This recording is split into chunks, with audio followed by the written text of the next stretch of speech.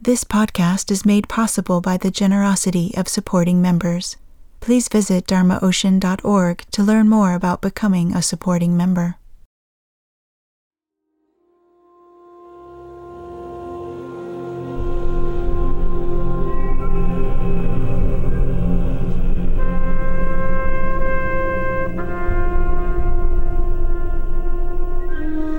You are listening to the Dharma Ocean podcast. Here, Reggie explores the roots of somatic meditation in ancient India. He says that the history of Buddhism was mostly written by monastics and reflects a renunciation approach to spirituality. However, there is a more unknown history of practice exemplified by lay people known as Siddhas.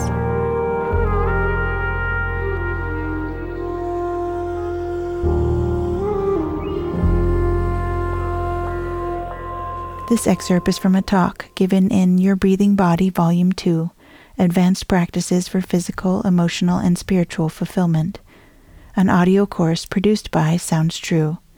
It is available for download in the dharmaocean.org online store. The somatic practices and the basic point of view and the perspective that I'm teaching you is an expression of an ancient lineage that goes back into Tibet and then back into India. I want to talk to you a little bit about this lineage, what its character is, and where it comes from.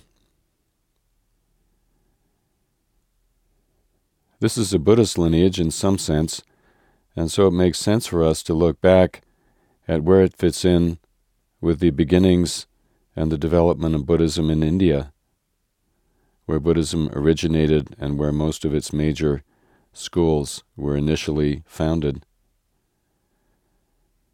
Buddhism initially developed as a tradition of renunciation, meaning that the Buddha himself left his ordinary life as the prince in a royal family destined to be king, and he went into the jungle by himself. He meditated, and he achieved realization. In the very beginning, most of his important students were renunciates, people who in a similar way had left the household life, left their potential destiny as householders with jobs and children and all of the cares of being a layperson in the world. And they followed him into the jungle, and they practiced as he did, in separation from the ordinary life of most people in India. In the first number of centuries of Buddhist history, Buddhism remained a renunciate tradition. It developed two major kinds of renunciation. One was the way of life the Buddha himself had followed, which was to enter into the wilds of northern India, to practice on one's own or in small communities, and to carry on the teachings in that way. The other major renunciate option was to live in a monastery. In the same way, you had to leave the world, you had to give up the option of marriage, children, families, job, and spend your life as a monastic person, practicing celibacy, living within the monastic community, either male or female, and they were separate, and making progress in that way. However, it appears from the very beginning of Buddhism, there was another option for spiritual practice at a very high level. We don't know very much about the people who followed this other option, because the history books were written by the retreatants in the forest, and even more so by the monastic people.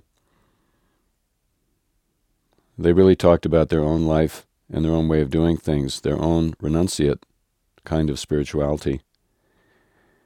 We find no mention of this other option. But around the 1st or 2nd or 3rd century of the Common Era, we find another kind of Buddhist that's turning up, very, very interesting, very shocking in some sense, very provocative.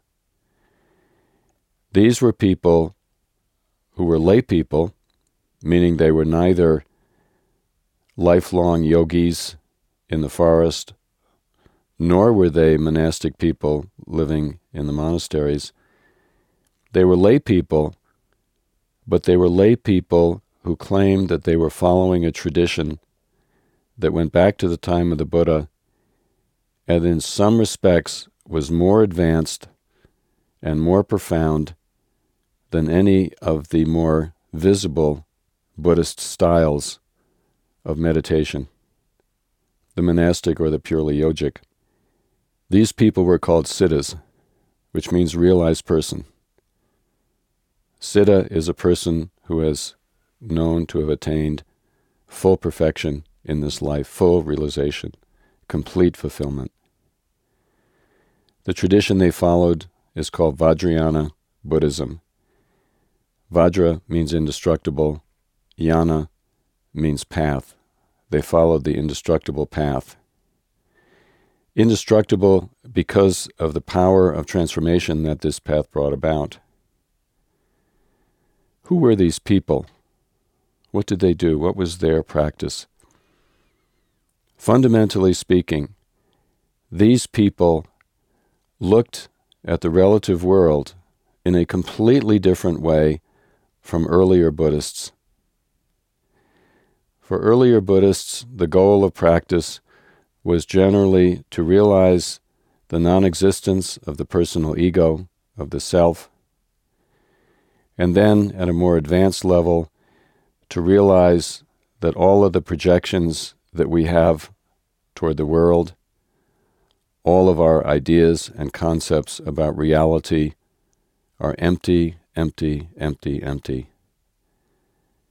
And the goal of practice was to abide in the emptiness, as they said, of all phenomena.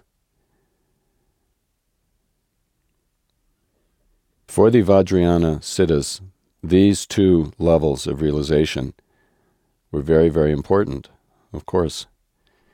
Initially, to realize that the person we hold to be so dear, the idea of me, myself, I, mine, that these are just concepts that come and go, and that fundamentally there's nothing behind it. There's no reality corresponding to the so-called solid self. And also the experience of the vastness, of the emptiness of all things. Knowing that wherever we look and whatever we touch, the fundamental reality is that it's empty of any idea we have of it. The experience of emptiness is profound. As we've seen in this program, it's the experience of the ultimate nature of our own state of being. So the Vajrayana Siddhas deeply explored the non-existence of the I and the emptiness of all our projections.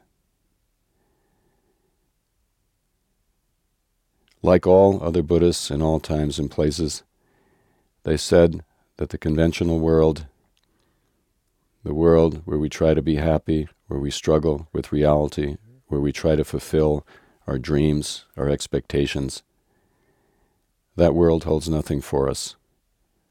It's empty and void, like a mirage in the desert.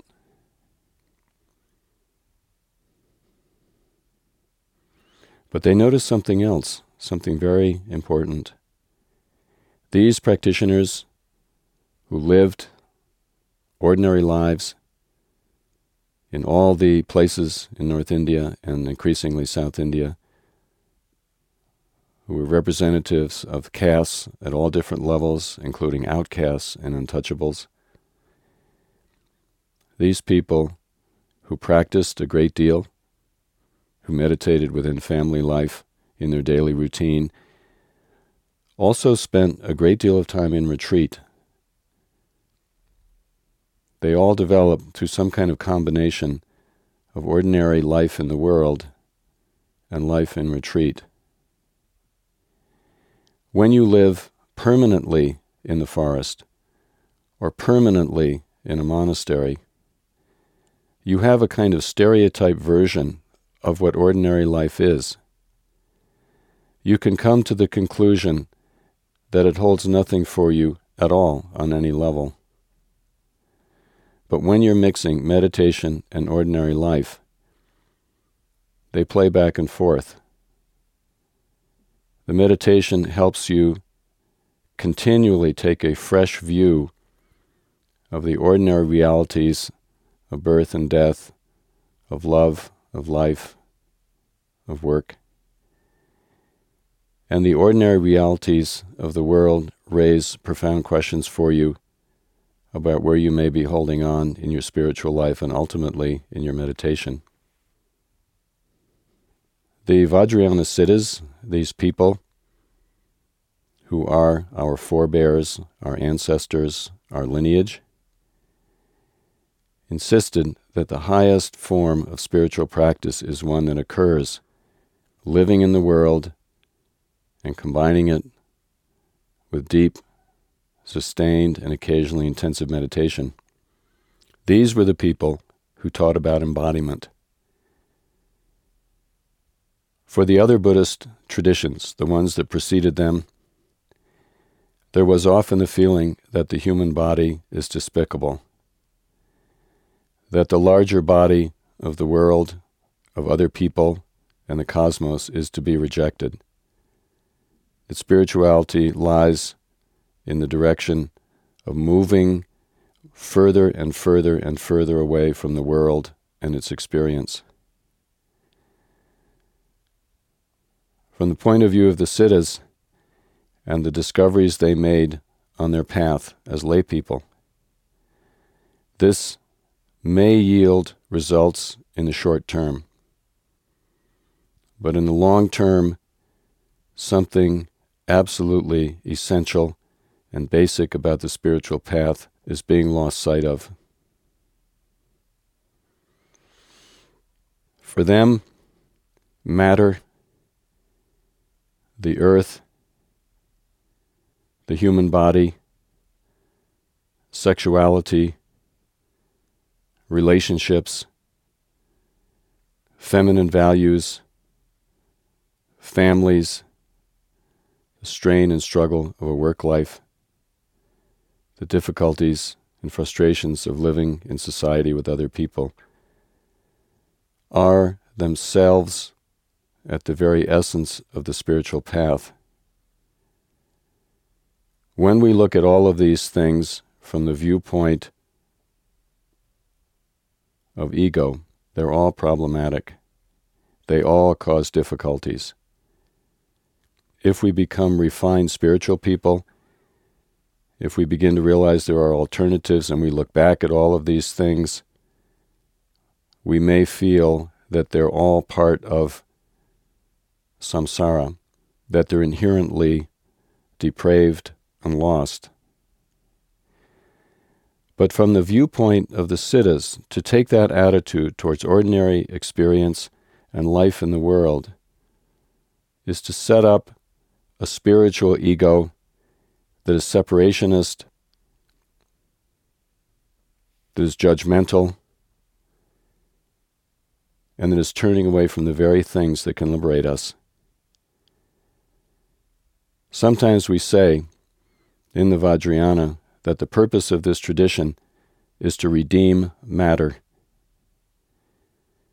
to redeem the earth, to redeem the human body, to redeem all the aspects of ordinary life. But in truth, we're not really redeeming them through this tradition. What we're doing is discovering that they were never lost in the first place.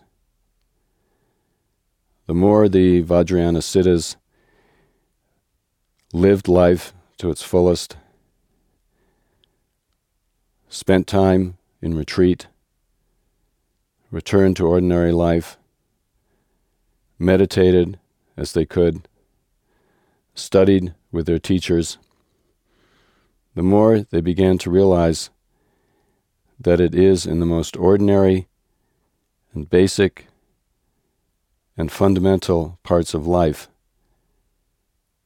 that the deepest spiritual possibilities and lessons and transformation are possible.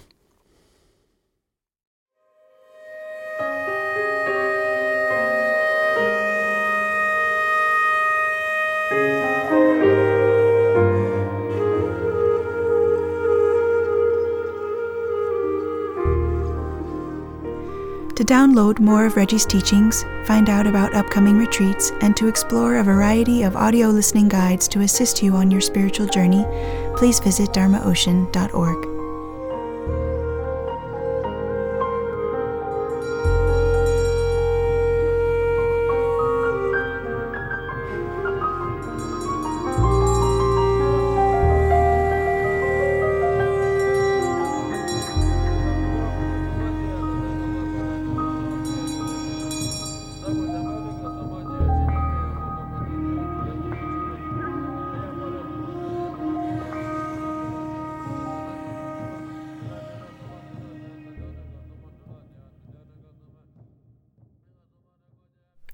Our music is by Jeff Beal and Nawang Kechog from the album Tibet, Cry of the Snow Lion.